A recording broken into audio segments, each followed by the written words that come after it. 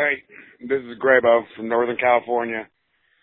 There are many a fucking reasons why I don't listen to I Doubt It with Dollamore. Top of the list, I need more Brittany Page, less tall fucking ginger. God damn, man. Act like you've been there. The following broadcast may contain free thinking and open-minded discussion, ideas, skepticism, and adult subject matter. Topics will be discussed using adult language, sometimes gratuitously. Get ready to move the conversation forward. This ain't your granddad's news and comment show. This is I Doubt It with Dollamore. All right, welcome and thank you for joining us. Episode 347 of I Doubt It with Dollamore, your listener-produced, listener-supported podcast of choice. I am your host, Jesse Dollamore, and sitting across from me, directly across from me, in view, out of arm's reach, but in view, my lovely, talented, scholarly co-host, Brittany Page. Just to warn you and everybody else, I think I'm getting sick. And so You sound a little froggy. I may have to clear my throat we're leaving repeatedly. them in. No, I want them edited out. Nope. So get ready to do some... Some what? Some substantial. What would that entail? What needs to be done? What do you mean? Like, how would it work? Yeah, how do you do that? You click and you drag and you delete and bam, it's all done. Taken care of. Bam. Yeah. That's how it works, right? That's exactly how it works. Yeah. In fact, I have just voice activated software. I Yeah. say click, drag, bam. Done. Very high-tech software. Yeah, I heard you say that. That's how I knew. So, I want to talk about, before we start the show, and I think listen, there's been a lot of different requests of us in the last few weeks to talk about more about us and our past and everything. And because maybe I'm punting to you, I want you to talk about you had a unique childhood, a unique growing up experience. I mean, in a lot of ways, you kind of had to raise your siblings. Yeah. And I think I often talk about how you were robbed of a childhood, and you kind of have a different perspective on that. Yeah, I don't. You agree? Great. All right. No. See you later, everybody. I don't agree at all. Because I had a lot of fun, and there were light moments with the dark moments. But I think a lot of my classic childhood memories, I think that most normal kids might have of their childhood, I have with one of my friends, Mandy. Mm-hmm. And it's weird to say just her first name because every time I talk about her, I say both of her first and last name. Didn't you guys, kind of like I call you Brittany Page? Yeah. You guys referred to one another as first and last names. Yeah, we did. But we did a lot of crazy stuff and we never got into trouble, but... Would you... A lot of these stories I've heard, so this isn't a surprise to me, but the story I have in mind... Would you consider this story I'm getting ready to name one of those rambunctious, every kid has one of these kind of moments? The story of the wedding reception at the old Idaho penitentiary. Is that one of those, or is that like a holy shit moment? No, that's a holy shit moment because we weren't doing anything to make that happen. That just happened. Well, I want you to first tell one of your childhood, like, rambunctious stories, whatever. Okay. And then... With her? Then you gotta tell that story. Okay. Well, one time we decided it would be fun to drive blindfolded. And so Mandy was blindfolded and in the driver's seat, and she was doing the gas and the brake. And I was in the passenger seat, and I was in charge of the steering wheel and telling her when to go and when to stop. And we were on a main street in Meridian, Idaho, Overland. For those that's a busy street. Yeah, and it was not a good situation. So I believe it's Overland Road. Yeah, Overland Road. It's just a road. Yeah. So we were driving, and at one point I wanted to just turn into a subdivision because I wanted to stop what we were doing because it wasn't fun after a while. And I said, okay, because break. of the danger or the stupidity? Just everything. It was not good. You're over it. Yeah. So I start to turn the wheel to go into the middle lane to turn. And I tell her to brake so because, we can... hang on, I want to explain the road. It's a 5-lane road if you count the center median. Yeah. You've got 2 lanes going in either direction and then a median in the middle. Yeah. That's the kind of road we're talking. We're not talking like a little neighborhood road. No. Good. So I pull into that median to make the turn, and I tell her, to brake. Cross traffic. Yeah, brake, because I want to take the turn into this subdivision slowly. And she thought I just wanted to take the turn slowly, but really what was happening is I was steering from the passenger seat, which is very difficult. Yeah, you're reaching across. Yeah, and so I was trying to turn the wheel enough to make the turn. Damn. And she thought I just wanted to take it slow, so she hit the gas, and I couldn't make the turn in time, and we jumped the curb and landed in someone's yard and hit this giant rock in their yard, this decorative rock. And she was blindfolded while that happened in her car. And so she it's in her car, too. Yeah, she rips off the blindfold screaming. And I was holding an orange soda this whole time while I was steering. Did you guys just GTFO or? Yeah, she threw it into reverse and got out of there. I don't think the car was damaged at all, but I did spill the orange soda all over my white jeans. How tragic. Yeah. Your white jeans. Yeah. What, are you judging my fashion? Yeah. Okay. Well, that's great. That's all. Yeah. What an entertaining story. Fun childhood experience. Tell the story where you got chased by the newly married groom at a wedding reception. Yeah. You and Mandy, whose last name will be left out. Yes. First, let's explain what the old Idaho Penitentiary is. It's a museum complex. Yeah. Of the first, ancient Idaho state penitentiary. The old penitentiary. Yeah. Yeah. Old as in not new. Yes. So yeah, it's like a museum where it has the entrance and you can buy tickets and then you can actually go onto the grounds. But it also had a woman's prison, which was outside of that. That was kind of like a preview. Because, it's just the Lades. No one wants to see the Lades prison. They want to see the men's prison, right?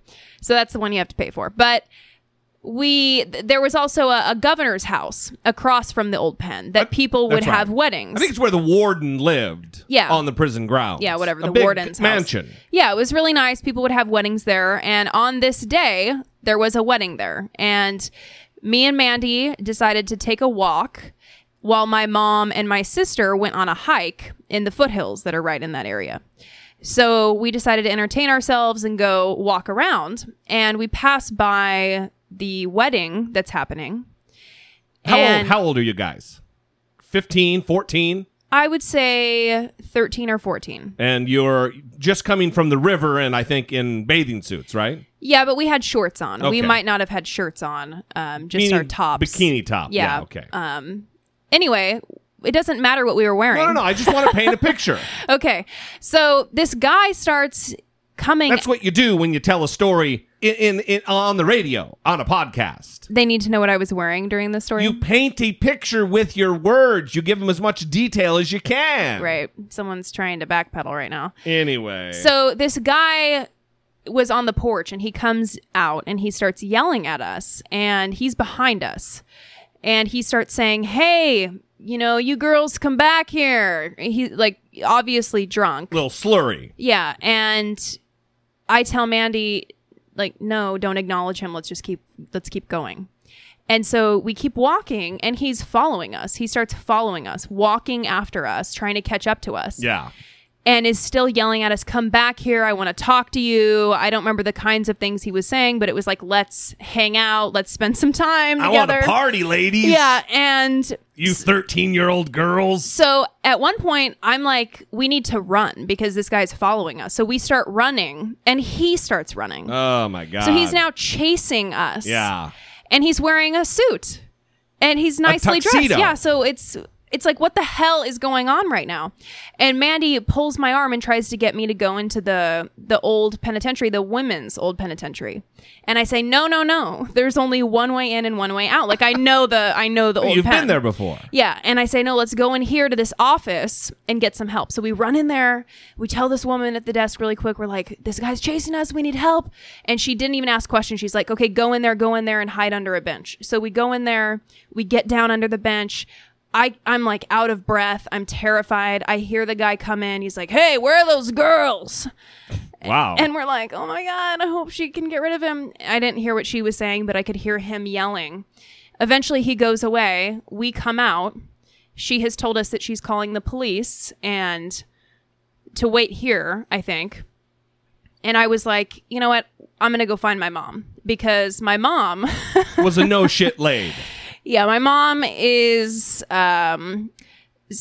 was 6 feet tall, 220 pounds, and she was a boxer, and she was a no-nonsense laid. Yeah, and right. If I was ever in trouble, I always felt as though I could go to her and she would help me. So I went to find her. Especially if it would put on display her prowess. Yes. In a physical way. Yeah. So I said, Mom, this guy was chasing us, and he's like over here. You know, the cops have arrived by now. She's wondering what the hell's going on. The cops go over to talk to this guy. I'm explaining to my mom what's happening. The guy comes out, and then the bride comes out. It's the groom. Yeah, we start figuring out that he's actually the groom of the wedding. And so the bride comes out, and she's like, what the hell's going on? What's going on? And my mom walks over and says, hey, you're the one who married a fucking child molester. And the cops are like, all right, ma'am, you need to be quiet, and try to like separate them. Not far off the truth. What was the guy after? He wanted to hang out with us. Yeah, party with the 13-year-olds. I just wonder. Only hours, maybe minutes after having given his vows to be married. Yeah, I just wonder what was happening at the wedding where because aren't the groom and the bride usually together the whole night? Or the whole event? I don't know. He was hanging out solo on the patio. Well, and you then can't smoke inside. Maybe he was outside smoking or something. And then he has enough time to chase us all over the penitentiary, and she's not wondering where he went and what's going on. Maybe she was. Yeah. They're probably happily married still. That's the thing. Seems like a healthy guy. Because I was so young, I didn't think to figure out their names so that I could follow this later in the future. Yeah. And like look them up on Facebook and see. Well, you didn't. There was no Facebook then. Well, I mean, carry their name with me Yeah. into 2017 and Right. look them up on Facebook and see what he's doing now. One of many, many very bizarre stories of Brittany P's life Yeah. as a kid. It's a good time. Wow. Not normal. I'm glad that that's one of the not normal. You don't look back on like, oh, we were such scamps having normal kind of kid problems. Well, no, that was scary. Yeah. I was legitimately afraid that we were going to be raped. Yeah. Well, I'm glad you got out unscathed. And And by the way, hashtag me too. Another example of something insane happening with that hashtag going around today. Yeah. You know, one time I floated the Boise River and there was a guy jerking off in a tree above all the people going by in the river as well. And my mom started yelling at him as well. Did he fall out of the tree trying to get down? Yeah, because she startled him and he fell out of the tree and was pulling up his pants while he was running up the hill. Well, what would have helped is had he taken his hand off of his dick and used both hands, he could have maintained control. Well, he was startled, you see. Yeah, you know, seeing people float the river on inner tubes is very erotic. Yeah. Ugh. All right. Well, speaking of erotic, we did the one chip challenge. We talked about it last time. The video's on YouTube. And we have some voicemails. Hello guys, this is Chris from Tennessee. I was calling to comment about the one chip challenge. Now Brittany, I heard that you were not very happy about being on video. But don't worry Brittany, you are beautiful and you have a face for YouTube. And Jesse, you have a face for radio. But anyway, I love the show, and of course, Brittany's the best part. So, thank you, Chris. Yeah, thanks a lot, Dick. See, when you said that, I was concerned that this would be the reaction. And that's not really why I don't want to be on camera. I have other concerns, such as YouTube abuse. Yeah, it really is. You're subjecting yourself. You're voluntarily submitting yourself to the worst of the worst for no reason. Yeah. And the comments on this video were very nice. Yeah. There weren't any hateful comments. Toward you. Toward me. Of course there were some toward me. So that was nice. That's just par for the course. But, I mean, when you're signing up to do video content, you're signing up for people to criticize everything about you. Yeah.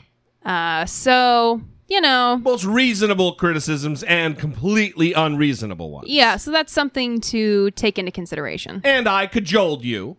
Yes. Really put the screws to you. You did. Because it's also promoting the show, because a lot of people are going to see that video because they like One Chip Challenge or whatever, and they'll be like, oh, I kind of like this guy. Let's blah, blah, blah. Let's watch the YouTube channel, and then maybe even make it their way to the podcast. Well, here's how much effort it took for you. You said, hey, do you want to do this video? I was like, nah, not really. Okay, but we're going to make money off of it. Oh, okay, yeah. Sure. Here we go. Right. Anyway, Chris, thanks for the phone call. Thanks for the voicemail. Even though you maligned me like a YouTube person, I don't usually have to hear it. I only have to see it. Hey, Jesse and Brittany, it's your boy. I know it's been a minute. It's Walter from Missouri, or a.k.a. Steven, Stephen, whichever you want to use. Or you can just refer to me as that guy. That guy. First, I want to say a few things. I'm going to try to squeeze this off 2 minutes if possible. First, I want to say thank you, Jesse. I don't think I ever thank you for your service, for serving in the Marines and doing all of what you do. And then I also want to thank you, Brittany, for putting up with Jesse. Anyway, dude, I saw the YouTube video of you guys eating the chip. Like, what were y'all trying to prove? Like, y'all are crazy as hell. I'm sitting there watching the video and I'm laughing my guts out. My cheeks hurt, my stomach hurt, and everything just hurts. Just watching you guys suffer. I could be a bad person. I should just, get on my knees tonight and repent for, laughing at you guys suffering. Like, oh boy, I forgot his name. Like, he was sweating and crying. It was just, oh my goodness, it was horrible to watch, and it was also laughable, so forgive me about it.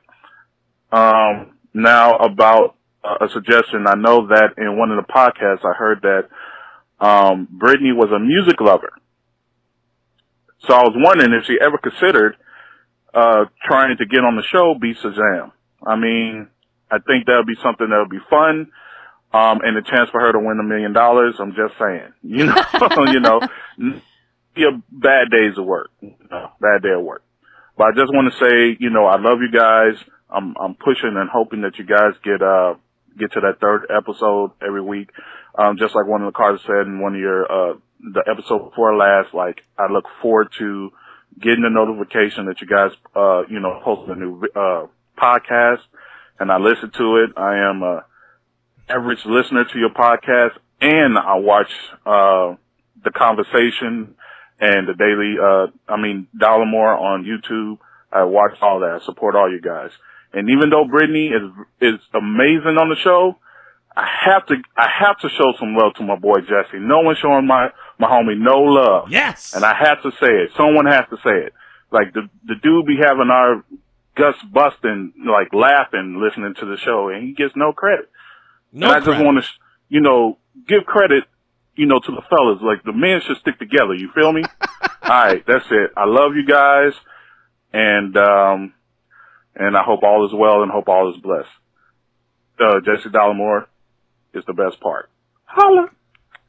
So I do listen, Walter, not Steven. Walter from St. Louis. Thank you for saying that. You're correct. I am a hero, a selfless hero who provides entertainment and information on a regular basis. And I do need to be praised more. Yeah, because you don't get enough. That is right. You do not get enough praise for being funny and smart Oh. and having your shit together. Anyway. Not enough praise. Anyway. Thank you very much, you guys, both Chris and Walter. We appreciate you guys very much. If you too would like to sound off and communicate with the show, we would love to hear from you. You have something to say? No. Are you sure? You had something? You had that look on your face like you were getting ready to say something. No, I just appreciate all of the recommendations, such as Beat Shazam. Yeah. Oh, yeah. Yeah. You should do that. Yeah. Isn't there an application process? Yeah, I'm in the process of doing that. All right. Yeah. Perfect. Because then maybe people will appreciate my musical identification abilities. Keep Walter in the loop on that one. Will do. 657-464-7609. Of course, you can always email a voice memo from your smartphone to idoubt@dollamore.com. Please know that we are waiting with bated breath to hear from you. Support for I Doubt It with Dollamore comes from generous, engaged, intelligent, and good-looking listeners like you by way of Patreon. Your support on Patreon for as little as $1 a month helps keep the show going and move the conversation forward one podcast at a time. If you would like to join the ever-growing family of supporters, please visit patreon.com/I Doubt It with Dollamore. Alejandro, Jim, Chris, and Carissa. We love Carissa. Thank you guys very much. We appreciate your support on Patreon, on PayPal, at dollamore.net. If you go buy a t-shirt or a tote or a coffee mug, all of that helps support the show, leading us closer and closer to a third episode per week. Also use that Amazon link to do your holiday shopping. The holidays are coming up.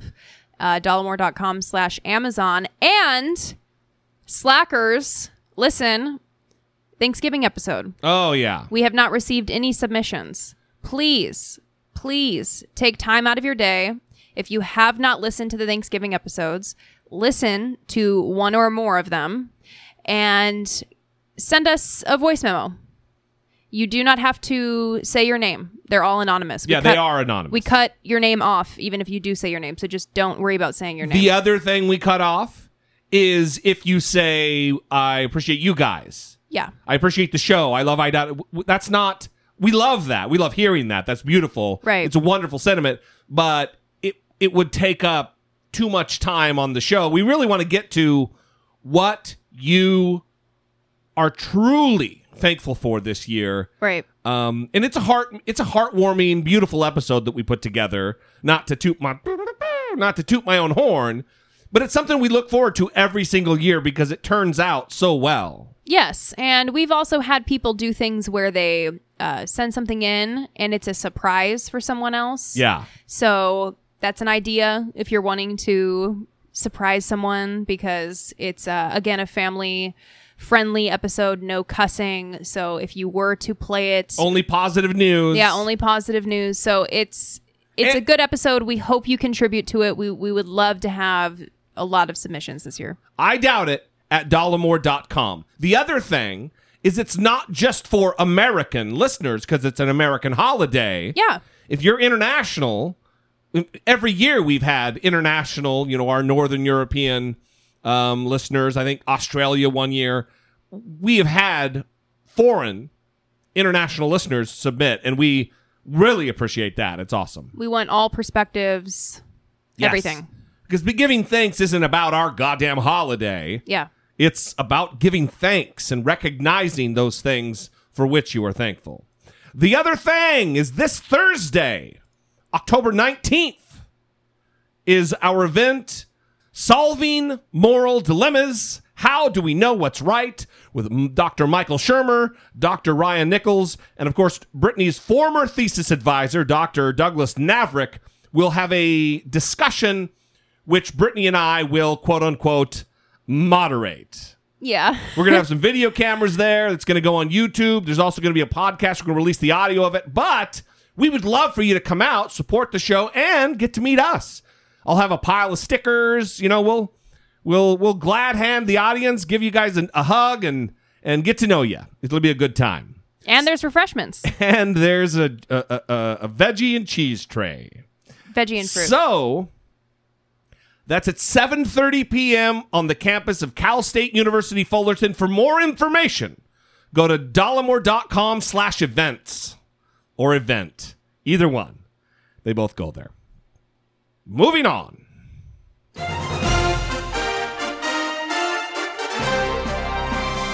Dollamocracy. Facing down pessimistic politics with realistic optimism.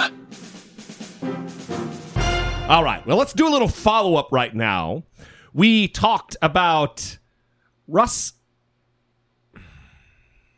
Tillerson. Jesus Christ. Rex Tillerson, the Secretary of State, and the reporting done by NBC that he called Donald Trump in a meeting at the Pentagon a fucking moron. I can't express how much joy that gives me that a sitting, active president's own pick for Secretary of State is calling him a fucking moron in a public meeting. Yeah. In a meeting with other people there to hear. Mm-hmm. It wasn't like he was texting his wife, this guy's a fucking moron. He's telling it to Pentagon officials. Yeah. Professionals. Yeah. What are you laughing about? I didn't know that Rex Tillerson talked like that. See? Like a cartoon villain. So, anyway, he sat down with Jake Tapper on Sunday, and Jake Tapper was very pointed in his questions. As always, Jake Tapper was taking care of biz with Rex Tillerson and holding his feet to the fire to answer these questions. NBC News reported that you were frustrated with President Trump over the summer, and you called him a moron during a meeting at the Pentagon.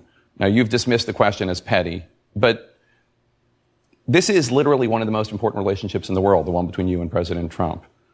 Is it true? Did you call him a moron? Jake, as I indicated earlier when I was asked about that, I'm not going to deal with that kind of petty stuff. I mean, this is a town that seems to relish gossip, rumor, innuendo, and they feed on it. They feed on one another in a very destructive way.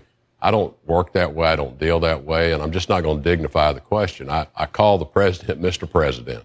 He and I have a very, very open, frank, and candid relationship. I see him often, speak to him nearly every day. I'm in the Oval Office a number of hours every week.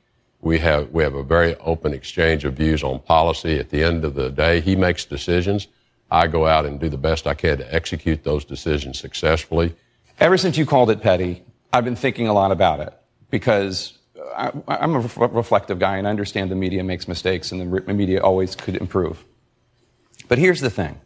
Either you didn't say it, in which case there are a whole bunch of administration officials telling the press and telling the president that you did, and that's a serious problem. Or you did say it, and look, you're a serious guy. For you to say something like that suggests a real frustration with the commander-in-chief. So when you don't answer the question, it makes people think that you probably did say it. But either way, whatever happened, it is serious. So can you please clear it up? As I said, Jake, I'm not playing. These are the games of Washington. These are the destructive games of this town. They're not helpful to anyone. And so my position on it is, I'm not playing. I'm not playing. You want to make a game out of it? I'm not playing. I'm not making a game out of it. I mean, I'm just trying to seek clarity because saying that if I said that my boss was a moron, that would be a serious issue. It wouldn't be, and my boss doesn't control nukes. I'm willing to move on, but I just want to be clear. You still haven't denied that you called him a moron. And, you know, a lot of people are going to watch this and think he probably said it. I'm not dignifying the question with an answer. So I loved this exchange, particularly. You're right, by the way. Yeah, see, he doesn't really talk like that. Yeah. I'm not dignifying that with an answer. Listen, Jake. I thought this was well done. On the part of Rex Tillerson or on the part of Jake Tapper? Jake Tapper. Yeah. Especially the second round there. Yeah. Where he really tried to appeal to Rex Tillerson. They had the camera on Rex Tillerson the whole time when Jake Tapper was talking. And it almost looked like he was getting to him a little bit. Like it was, hey, it's safe to talk about this here. This is a safe place. Yeah. I'm confused. I'm just really trying to understand. Like on Old School. I thought we were in the safe space with the trust tree and the trust. And then he did not respond well to it. But his face looked like he was slowly breaking down. And he very was, subtly. Yeah, he was going to respond, but then he didn't. And I thought that last dig there was everything that we needed. I just want to let everybody... It's what I think reporters should do more. Yeah. When someone doesn't answer the question that you've asked, you say, and Jake Tepper does this a lot, all right, we'll move on, but you haven't answered the question. Next question, blah, blah, blah. To let the audience know, hey, I tried. I did what I can. He didn't fucking answer. He did the same thing here. Look, I'm going to wrap it up. We're not going to belabor this, but I just want everyone to know you still have not denied calling the president a fucking moron. And that's all you have to do is, listen, you can't say, I'm not going to play these games. I'm not going to play these games. I'm not going to do this pettiness. That's not what I do. I'm the Secretary of State and all. You can't come out and have a formal press conference where you come out of the door dramatically in the fancy room and sit down and answer questions and make a statement about the relationship you have with the president of the United States. Yeah. Because that's uncalled for. You don't need to do that, except for it was at the behest of Donald Trump, who's an insecure mental weakling. And then you can't do that and then not answer the question, which everyone wants to know, which spurred the meeting or the presser in the first place. Well, you can't say I'm not dignifying that with a response because you did respond. You it's just though you're not responding in a way that answers the question, but you are drawing more attention to it. So saying I'm not going to dignify it with a response is essentially saying I don't even want to talk about it because it's not relevant. I don't care. But everything else you're doing is contradicting that point. So it is beyond frustrating. And it's got to be frustrating for him too. Look, I don't think Rex Tillerson is a good guy. I think he's a bad Secretary of State. He's unqualified to be Secretary of State. He's too tightly connected to Russia with his Order of Friendship medal and his many, many meetings with Vladimir Putin and Prevazon and the other oil conglomerates and companies within Russia. So he's not qualified, but I'm a little sympathetic because as a person, as a human, as a guy trying to do a job, he's in a tough spot being bossed around by a fucking child, by a moron. Mm-hmm. Because look, let's be real, let's be fair, let's be adults with one another. Donald Trump is a goddamn moron. He doesn't have a grasp of complex concepts that is necessary to be the leader of the free fucking world. Also, wasn't this rumored? Is it a rumor? I don't know. Rumored to be about a discussion about nukes and how Donald Trump wanted like 10 times the nukes that we currently have. That's right. And that's what prompted him to say that he and was... then he walked that back and said, no, he just wanted modernization of our nuclear arsenal. He walked it back and said, believe me, I've seen it, and we don't need it, okay? Because it's the biggest in the world. He always wants the biggest, Brittany. Yeah. Biggest and the best. Well, listen, let's talk a little bit about foreign policy. I've been pushing this back after episode. The Harvey Weinstein thing came up, and that is this battle with Senator Corker from Tennessee. Now, Bob Corker is a conservative.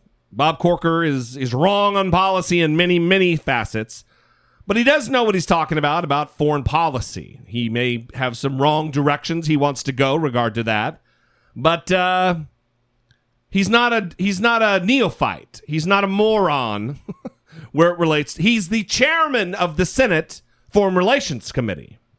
He knows something about it. Whether the conclusions he draws are correct, that's a different story, but he also is no liberal about this kind of stuff. He opposed the Iran deal. Well, first, let's get there, since I just said it. Bob Corker opposed the Iran deal as the Senate Foreign Relations Chairman. And Donald Trump, after this entire feud started, made the claim at least twice that insinuating that Bob Corker was the architect of the Iran lessening of sanctions, the Iran deal that we're under right now, or that is now being put in question. Here's again J-Tap setting the record straight. Hey everybody, it's Jake Tapper from CNN's State of the Union and factcheck.org, and this week we're going to take a look at a comment made by President Trump on Twitter about the chairman of the Senate Foreign Relations Committee, Senator Bob Corker, Republican of Tennessee, and the Iran deal. The president tweeted in part that Senator Corker is, quote, largely responsible for the horrendous Iran deal, and in a separate tweet he wrote, Bob Corker gave us the Iran deal and that's about it. Is that true? Did Senator Bob Corker give the world the Iran deal? Was he largely responsible for it? No, that's not true. In fact, Senator Bob Corker opposed the Iran deal. Now, what President Trump is referring to is the role that Corker played in something of a showdown between the Senate, under Republican control, and the White House, then under President Obama's control. Obama contended that the deal with Iran was not a treaty and therefore did not need to be approved by the Senate. Corker crafted a bipartisan bill that allowed the House and Senate to review this agreement with Iran, and the Review Act passed the Senate overwhelmingly on a vote of 98-1. Senate Republicans ultimately reviewed the Iran deal. They introduced legislation to kill it, but they were not able to garner enough votes to overcome a Democratic-led filibuster, and the deal moved forward. But here's the bottom line. The Iran deal would have moved forward anyway, because President Obama did not think that he needed Senate approval to get it through. When there was an opportunity for Corker to vote against the Iran deal, he did vote against the Iran deal. Now, you can take issue with the legislation that Senator Corker crafted that passed the Senate, as I said, 98-1. But to say that Senator Corker is largely responsible for the Iran deal or that he gave the world the Iran deal, that's just not true. A reminder to all you politicians out there, you're perfectly entitled to your own opinions, not, I repeat, not to your own facts. I'm Jake Tapper for CNN State of the Union and factcheck.org.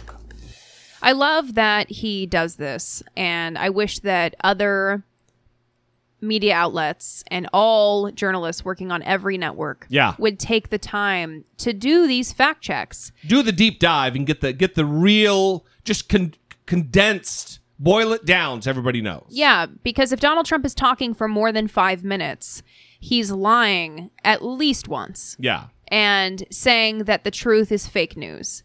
And the people who want information, want accurate information, they should provide that to the viewers. The shortcut way to find out if Donald Trump is lying about one thing is if he does call it fake news, you know it's true. He has dedicated himself to really the things that are really true, he calls fake news. Yeah, and I can think of the latest example, which was when he was asked about the latest sexual abuse allegations against him and the subpoena that was sent to him for documents. And he said that's fake news. Now, what would Sean Hannity and Tucker Carlson and Tomi Lahren and all these people be saying? Who? Fox News. If Harvey Weinstein held a press conference and said, "Oh, this is fake news. All these women coming out, it's fake news." Let me guess. They'd believe him? Right. Of course they wouldn't believe him. Because he's Harvey Weinstein. But Donald Trump, not their emperor god or whatever the fuck they call him. Donald Trump gets a pass. Ugh. Problematic. Disgusting. So this battle started with Senator Bob Corker. He said something in district in a meeting held in his home district or his home state, since senators represent the entire state. And it started a firestorm. Well, this it really does come as somewhat of a surprise, Fred, because for quite some time, Senator Bob Corker of Tennessee has been somewhat of an ally to President Trump. He certainly hasn't embraced him completely, but on some of the big issues of the day, like Iran and some foreign policy matters, Corker, who's an expert in foreign relations, has come to the president's defense and has often spoke kindly of him. But that all changed a few weeks ago. That's when Corker was at an event in his home state of Tennessee, and he questioned the president's competence at that time. I think we have that soundbite to play for you. Take a listen. The president has not yet been able to demonstrate the stability nor some of the competence that he needs to demonstrate in order to be successful. And the White House, for the most part, brushed that off. The president didn't react too strongly to that. But then, just last week, Bob Corker announced that he was not going to seek re-election. And then he said this in the Capitol. Take a listen. I think Secretary Tillerson, Secretary Mattis, and Chief of Staff Kelly are those people that help separate our country from chaos. And I support them very much. And that's apparently what set the president off today, basically saying on Twitter that Bob Corker came and begged him to endorse him in his re-election bid. And Corker's office today is flatly denying that that happened. In fact, Bob Corker's chief of staff, Todd Womack, said in a statement today, the president called Senator Corker on Monday afternoon and asked him to reconsider his decision not to seek re-election, and reaffirmed that he would have had endorsed him, as he has said many times. So in this case, Fred, we have a situation where a powerful member of the United States Senate and the president of the United States, who are both Republicans, are accusing each other of lying. There are two completely different stories having to do with this. So here's the deal. You have a respected member of Congress who doesn't have a history of lying every time he opens his fucking mouth, Bob Corker, and Donald Trump, who embodies everything I just said. Who are you going to believe? Secondly, Bob Corker is speaking facts. He's stating the truth, and he's a member of Donald Trump's own party. The only difference between him and other Republicans is he doesn't have an impending election. So he is unencumbered by re-election, just like John McCain, just like Susan Collins right now. The rest of the Senate feels like he does. They just have to play the fucking game because, one, they're political cowards. I was going to say, what word might we use to describe these people? But I want to play that clip of him in the basement of the Senate in the Capitol building. They only played just a few seconds of it. Here it is in its entirety, and then we'll move on. I think Secretary Tillerson, Secretary Mattis, and Chief of Staff Kelly are those people that help separate our country from chaos. And I support them very much. And I don't know what he may have said after the briefing. I watch from... I mean, look, I see what's happening here. I deal with people throughout the administration, and he, from my perspective, is in an incredibly frustrating place where, as I watch, okay, and I can watch very closely on many occasions, I mean, he ends up not being supported in the way that I would hope a Secretary of State would be supported. I think he's in a very trying situation, trying to solve many of the world's problems a lot of times without the kind of support and help that I'd like to see him have. Do you ever think about resigning at any point in time? I can't get into that, yeah. When you say that Tillerson, Mattis, and Kelly are separating this country from chaos, do you mean from the president's chaos? Well, it's just they act in a very, they work very well together to make sure that the policies we put forth around the world are sound and coherent. There are other people within the administration, in my belief, that don't. Okay, I'm sorry. So he's being pretty magnanimous there and trying to toe the line, but it's pretty obvious what he's fucking saying. The president is chaotic. the president isn't good for foreign policy. The bedrock of foreign policy is consistency. Donald Trump is anything but consistent. So Donald Trump, after this, came out and attacked Bob Corker, calling him Little Bob Corker, Liddle, Little Bob Corker. Bob Corker's about 5'7", and Donald Trump doesn't have it in him to respect anyone of a smaller stature than him. How tall is Donald Trump? 6'2", 6'3", I think. Mm-hmm. It doesn't fucking matter. I know you don't think it does, but it certainly doesn't matter when you're on this level and you're dealing with intellects. People of it. Look, if it was a test of physical fortitude and who could fight the other, if we lived in caveman days, that might matter. I don't think... It's 2017. I don't know if Donald Trump has noticed. Well, that's kind of what my question was about. I was imagining a cage match between Donald Trump and Bob Corker. And, you know, we talked about my mom being a boxer, and she's a tall lady. Mm-hmm. And she said that the people who beat her ass the worst in her life were short girls that she didn't suspect. That might be the only thing I've ever agreed with your mom about. Yeah. I've been in many physical altercations in my life, and I have had my ass handed to me several times, and it's always been a smaller person. So simply being tall doesn't mean that Donald Trump is a tough guy. Tall or big or muscly or anything. He eats a lot of KFC. A lot of KFC. And his battery is a body, and his body is a battery. And, you know, he doesn't want to waste any of that, so he always takes a golf cart everywhere he goes. Well, he's not pumping iron and downing protein shakes, is what I'm saying. So Donald Trump went on a screed with his tweets against Bob Corker. And Bob Corker gave an interview via phone that was recorded to the New York Times in which he said some things. Look, I'm glad he's unhinged. Or, I'm sorry, belay my last, not unhinged, that he is unencumbered. He's uncensored. He can say what the fuck he wants. Let's listen to a little bit of this New York Times interview. I don't wish him harm. Right. I don't. I just, I mean, just the volatility is, you know, to anyone who has been around, is to a degree alarming. But again, I don't wish him harm. He's got people around him that have been able to keep him, generally speaking, in the middle of the road. The tweets, especially as it relates to foreign policy issues, I know have been very damaging to us, And I do wish that would stop. But, you know, as evidence this morning, it's just something he has to do.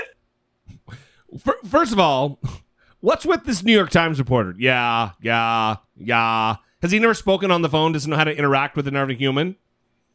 Giving them verbal cues that you're listening isn't maybe it was a recording of him while he was just typing, just intermittently saying yeah. But listen to what Corker's saying there, that we're in a situation where the president needs to be reined in, and thank God for our Secretary of State. Thank God for our Secretary of Defense, these smart, learned individuals who are reining in the president, who is such a loose cannon that he's causing a dangerous situation for our country. That's not good straits to be in when you're the largest nuclear power on the planet. Can you imagine what other countries are feeling right now with Donald Trump being our leader? Here's the second part. One of the reasons I supported Mattis and Tillerson and Kelly last week is, again, as long as there's people like that around him who are able to talk him down and, you know, when it gets spun up, you know, calm him down and continue to work with him before a decision is made. I think we'll be fine. I do worry that he's, sometimes I feel like he's on a reality show of some kind, you know, when he's talking about these big foreign policy issues. And you know, he doesn't realize that, that we could be heading towards World War III with the kind of comments that he's making, and it's like it's an act to him, and sure that bothers me, just from the standpoint of, I know that he's necessarily a warmonger. I don't believe that he is a warmonger in any way, but watch his performances. It very much feels to me like he thinks as president he's on a reality television show. And I don't think he understands that the messages that he sends out, especially when you take into account they're being received in other languages around the world, what that does. I know he's hurt in several instances. He's hurt us as it relates to negotiations that were underway by tweeting things out. And it worries me. I don't think he's a warmonger, but I don't think he appreciates that when the President of the United States speaks and says the things that he does, the impact that it has around the world, especially in the region that he's addressing. And so, it's concerning to me. A lot of people think that there's some good cop, bad cop act underway, but that's just not true. It's like he's doing The Apprentice or something, and he's just putting on an act. And I love the moments when he is saying because he's in the middle of a thought when he's saying so you can wait a little bit until there's a pause or something. Like, I got that. We know you're recording it. Maybe actually fucking listen to the guy. Yeah. What is alarming about this is that we know because of reporting. Yeah. And just watching Donald Trump, but also reports. Well, what have they gotten wrong? The things the media gets wrong in this day and age are few and far between. They're right on most things. Mm-hmm. They nail it. They double source. They triple source. Right. So he's saying these things. World War III. He's acting like he's on a reality show. Again, chairman of the United States Senate Foreign Relations Committee. Now, what do you think would happen if other Republicans came out and said, no, we agree with what Bob Corker is saying. We agree that this is concerning behavior, that he's acting like he's on a reality show, that he's not taking this seriously. What do you think would happen with Donald Trump's base? What do you think would happen with his administration, with Sarah Huckabee Sanders when she comes out and tries to answer these questions? Would they just attack these people and try to ruin their reputations? He's going to call everyone Little,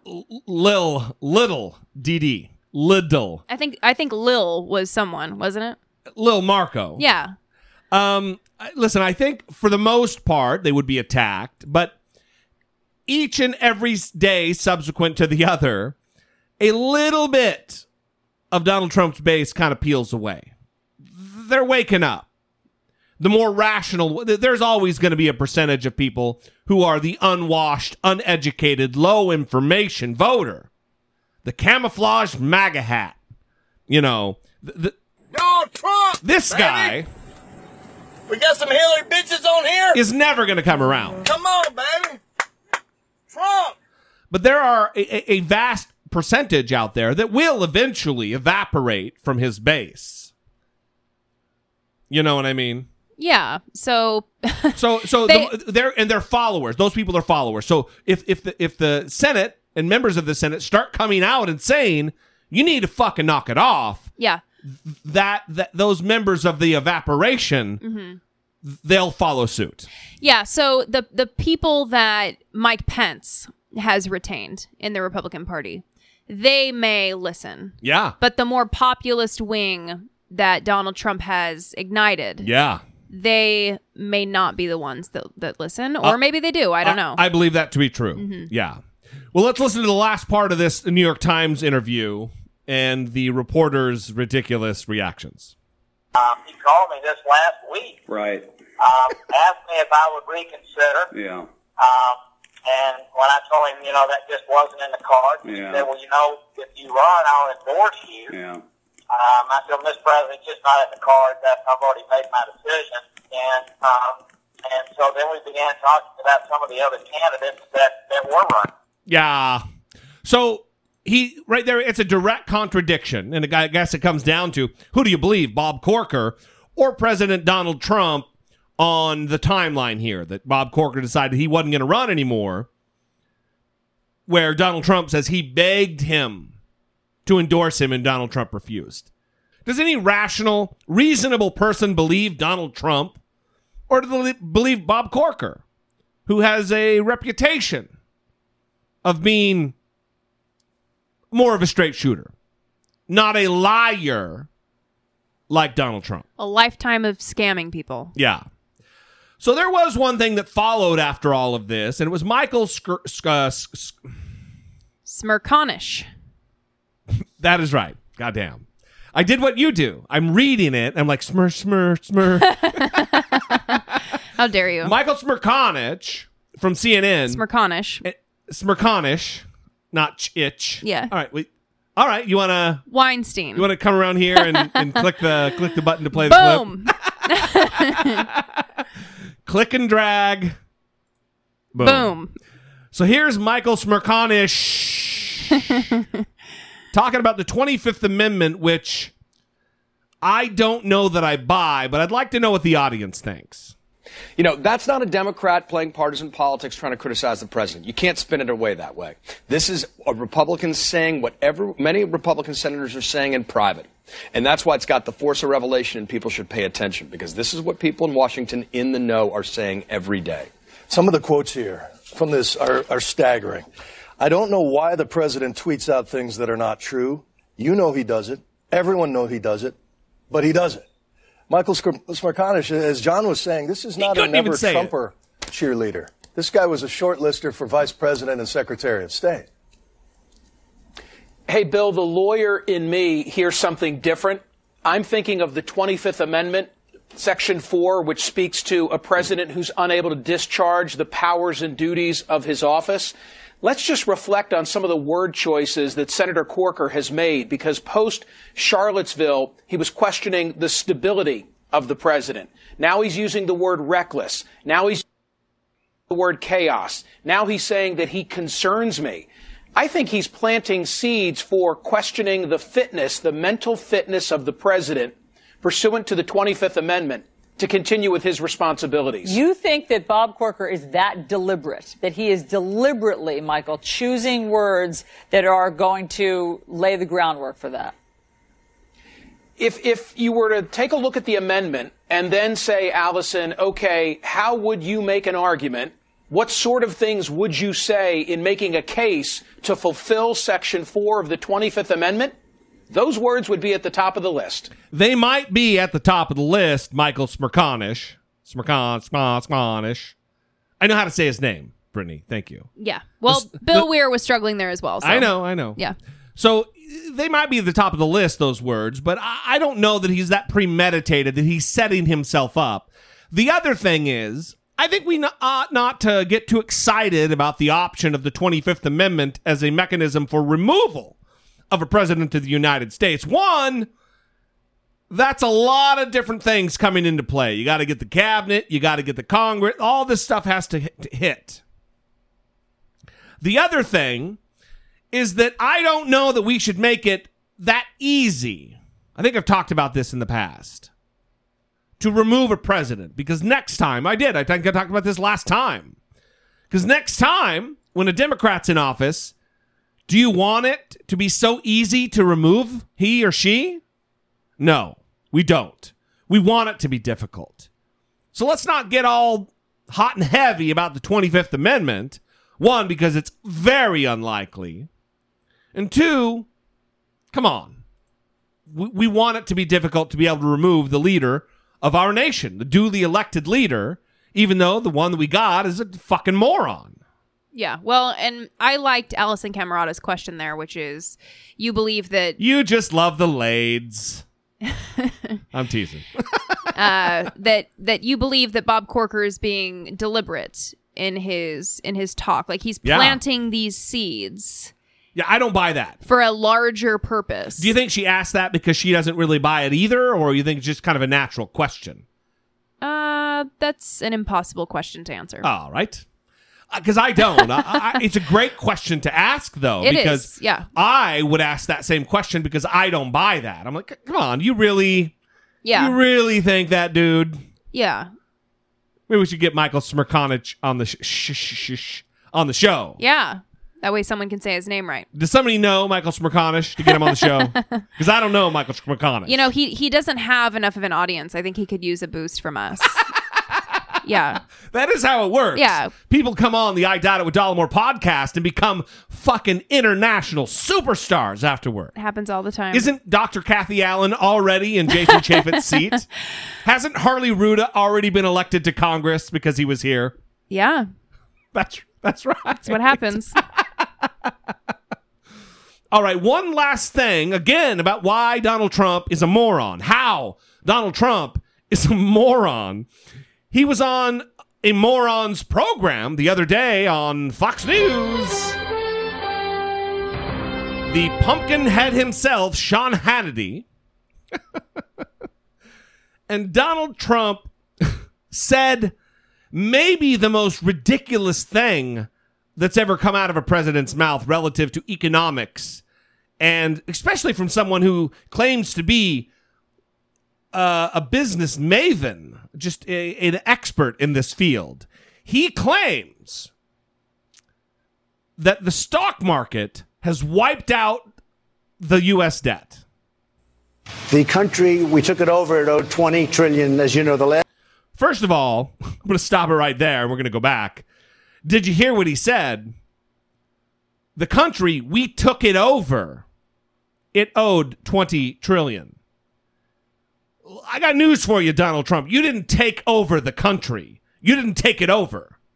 You assumed leadership in the presidency as a result of a free and fair election, supposedly. It's problematic language. You didn't fucking take over. It's not a banana republic, you fucking mook.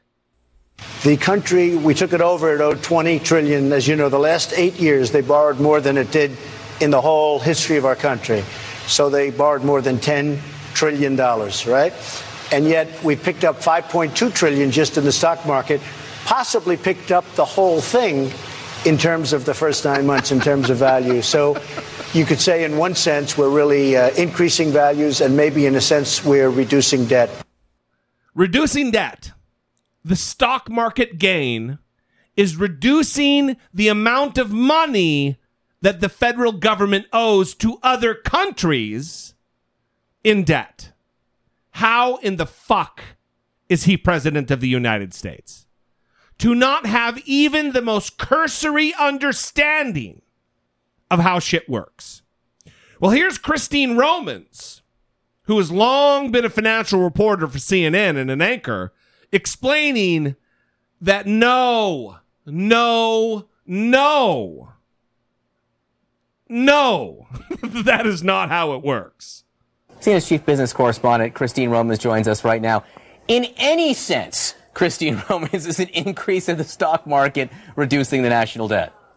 In no sense does an increasing stock market reduce the national debt, John. Let's look at the stock market, because the president really wants to take a victory lap here on the Dow Jones Industrial Average and others. The Dow up 25% since the election. The NASDAQ up almost 30%. The S&P 500 up 20%. Put that in perspective, though. Look at the Trump bump here on the overall bull market. It's been a relatively recent addition. It is $5 trillion, but that goes to companies. It goes to shareholders. It goes to investors. It doesn't reduce the national debt. You guys, the national debt is how much Congress has already spent. To reduce the national debt, you have to really cut spending or really raise taxes. Guess what? No one's talking about raising taxes. It's about tax cuts here. If you don't pay for the tax cuts the president proposes, you could add to that national debt. So putting these two things together is something that in the business world this morning has just confounded economists and debt watchers, because these two things do not go together in any sense.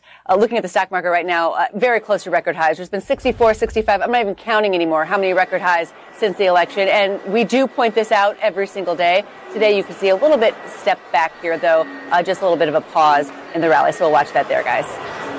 All right, Christine Romans with lots of sense this morning. Always appreciate having you. Thanks so much, Christine. Well, listen, two things. One, again, he's a moron. And number two, well, three things. Number two, this was a trend, an upward trend since Obama took office. There's a trend. I did a video. It's on YouTube about him taking credit for the economy right now, but he's taking credit for what Obama put in place. Because when Obama took office in 2009, we were in the middle of maybe the greatest financial crisis in terms of a recession that this country and maybe the world has ever known. And Obama, for all of his faults, pulled out all the stops and did what he needed to do to get us back on track. And it took a couple of years. I think mid to late 2010, it started the upward trend.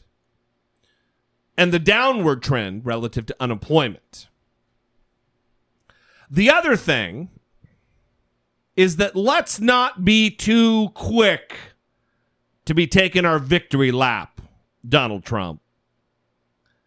Because this meteoric rise in the stock market, this record-breaking stock market that we know right now, it's largely based on the promises and the expectation that you're going to pass ridiculous supply-side economics. Reaganomics, trickle-down economic tax reform.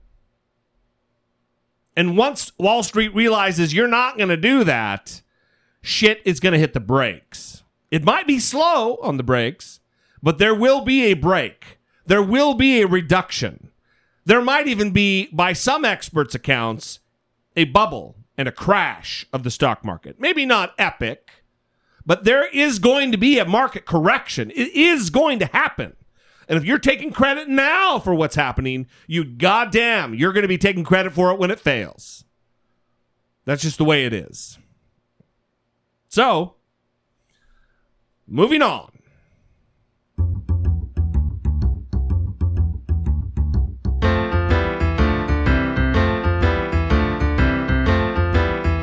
It's the asshole of today. I guess it's two assholes. It is two assholes. Yeah. You pointed out Kmele. Well, you could just say it. Kmele. Okay. Don't coach me on the name. I know who it is. Usually it's one, and I immediately say the one name, but I realized it's two names. It's two clips we're going to play, two separate people. The primary asshole of the day is Kmele Foster. Kmele Foster. The secondary asshole of today is Donna Karen. Okay, well, Kmele Foster is one of the hosts of a podcast that Brittany and I listen to. Brittany more loyally than me. Yeah, I love it. It's called Fifth Column. Fifth Column. And it has Michael Moynihan on it and Matt Welch. And those are the two I listen for. And Kmele... Look, I don't hate Kmele Foster. Had some things to say about the Harvey Weinstein situation. Well, first let's explain. Let's explain a little bit. I like We the Fifth because it does offer a different perspective, and they're not hateful, knee-jerk, jack-off conservatives. Matt Welch is a conservative. He's a little more of a libertarian, a small L libertarian. Michael Moynihan is I think he offers a nuanced view of all kinds of world happenings. He understands history. He's a thoughtful guy. We don't always agree. In fact, sometimes more than not, we don't agree. But Kmele Foster, I don't know what he is. But he said some problematic things relative to the Harvey Weinstein case that we've been talking about. And the comments that you're going to hear are based on what Donna Karen, the fashion designer, said in an interview on some red carpet event when asked about Harvey Weinstein. First, we're going to play Donna Karen. Then we're going to play Kmele Foster. The treatment of women all over the world is something that has always had to be identified. Certainly in the country of Haiti, where I work, in Africa, in the developing world, it's been a hard time for women. To see it here in our own country is very difficult. But I also think, how do we display ourselves? How do we present ourselves as women? What are we asking? Are we asking for it? You know, by presenting all the sensuality and all the sexuality? You know, and what are we throwing out to our children today? You know, about that's a huge question. How to dance and, you know, how to perform and what to wear. You know, how much do they show? I don't think it's only Harvey Weinstein. I don't think we're only looking at him. I think we're looking at a world much deeper than that. In a bigger picture in Yes, Hollywood. and I think he's being looked at right now, you know, as a symbol, not necessarily as him. I know his wife. I think they're wonderful people. Harvey's done some amazing things, and, you know, I think we have to look at our world and what we want to say and how we want to say it as well. It's not Harvey Weinstein. You look at everything all over the world today, you know, and how women are dressing and, you know, what they're asking by just presenting themselves the way they do. What are they asking for? Trouble. So it's weird hearing that come from a woman. Yeah. Can we talk about the two most problematic things? I hate using that word because it's such a weapon of the right. Oh, they problematic. But how else would you describe a comment like this? How do we display ourselves? How do we present ourselves as women? What are we asking? Are we asking for it? So she has come out and said, I regret this. She didn't sound too regretful at the moment when it was coming right off the top of her head, because that's clearly what she really believes. Well, it's like a 2-minute monologue that she just went on. It seems like that was from the heart. Yeah. So. Well, it's always this. Every time an apology comes out, it's always they've had some time to think and write. But in the moment, if you don't believe that how a woman dresses contributes to her fucking rape, if you don't believe that, you don't say it. You don't say, are we asking for it? If you don't believe that. That's just not something that's in your fucking head. The second thing is this. It's not Harvey Weinstein. You look at everything all over the world today, you know, and how women are dressing and, you know, what they're asking by just presenting themselves the way they do. What are they asking for? Trouble. So luckily, Donna Karen set this up for Kmele because he agrees. And while they were discussing it on the show, Kmele had this to say. I'm just saying it's interesting to me that there isn't generally also a public moment where someone just says, could you clarify that? Because someone might hear this and think that you are maybe suggesting that, I don't know, women shouldn't be sports journalists. Is that what you're saying? It doesn't really happen. And oftentimes I do find it interesting that so many of these controversies are created later on when someone else who wasn't in the room, who didn't laugh along with the joke that was made by the guy from Game of Thrones, who is making a joke about his character ripping tongues out of people's heads and raping beautiful women and him enjoying playing that character. And he makes a joke, and there's some portion of the population that is outraged that he made a joke about rape. They don't care that he made a joke about ripping a tongue out of someone's head, but rape you can't make jokes about. I don't know. There's the Donna Karen thing. I care. I don't even know what she said. This is the thing. I don't know what she said. I don't just preemptively I don't much defending care. it. No, I'm not preemptively defending it. I'm suggesting that Donna Karen probably not a fan of people forcing themselves on women. I presume that that's true. And if she says, in addition to that, something else, if she has some other broader point that she wants to make about the sexuality of society, she might be wrong. but I'm not sure she is also, in addition to being wrong about the oversexing of society, if that's what she's talking about. I don't know. I'm speculating here. It doesn't make her a moral monster who thinks that totally fine for Harvey Weinstein to force himself on people. And that's all I'm saying, that there are plenty of people who are doing the guilt by association thing.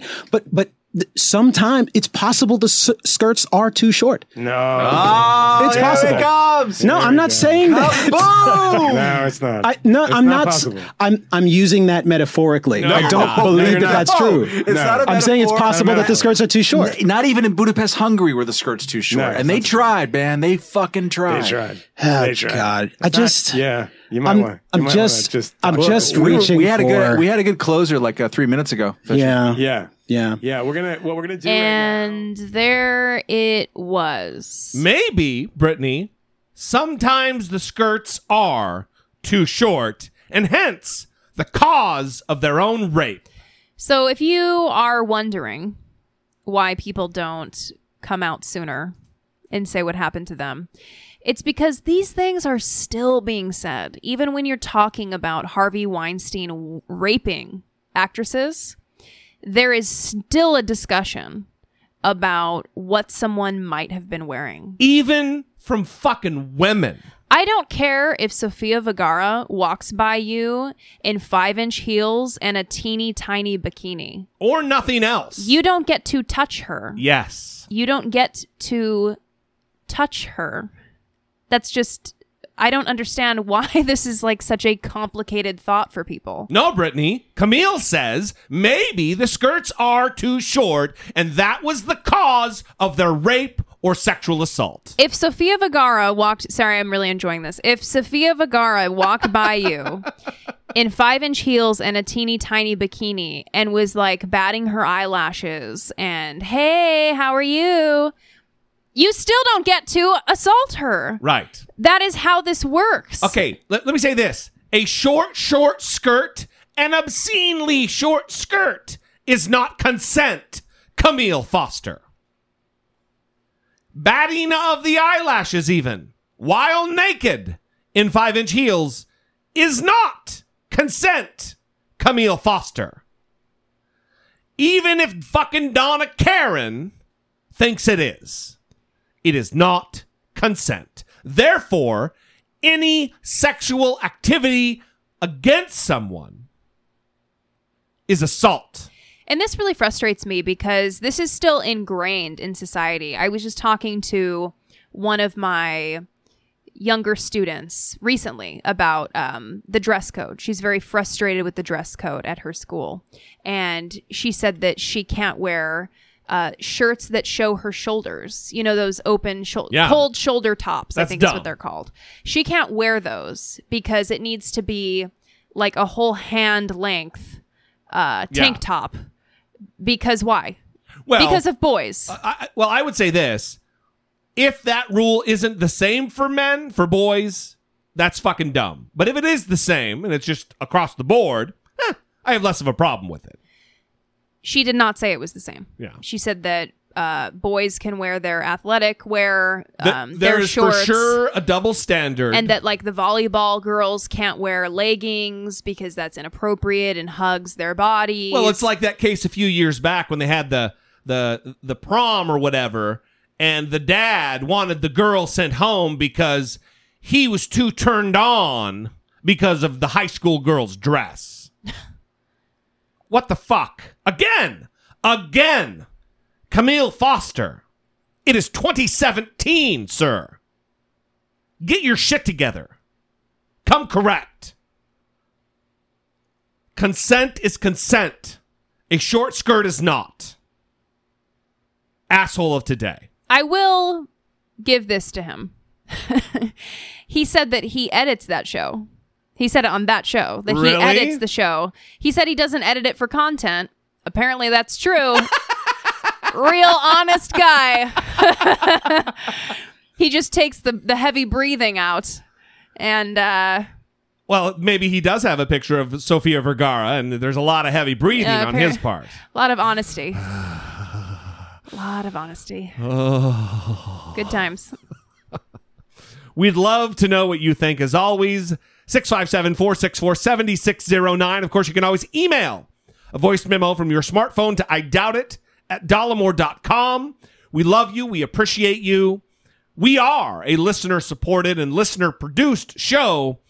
And if you are ready to make that commitment, if you're in the position to make that financial commitment to help us out, we would love to have you on board as a member of our Patreon family. Go to dollemore.com/Patreon for a one-time contribution. It's dollemore.com/PayPal. Of course, you can always buy cool shit on Amazon, dollemore.com/Amazon, and all the other ways. We love you guys. You are the best, and we will see you next time. For Brittany Page, I am Jesse Dollemore, and this has been I Doubt It.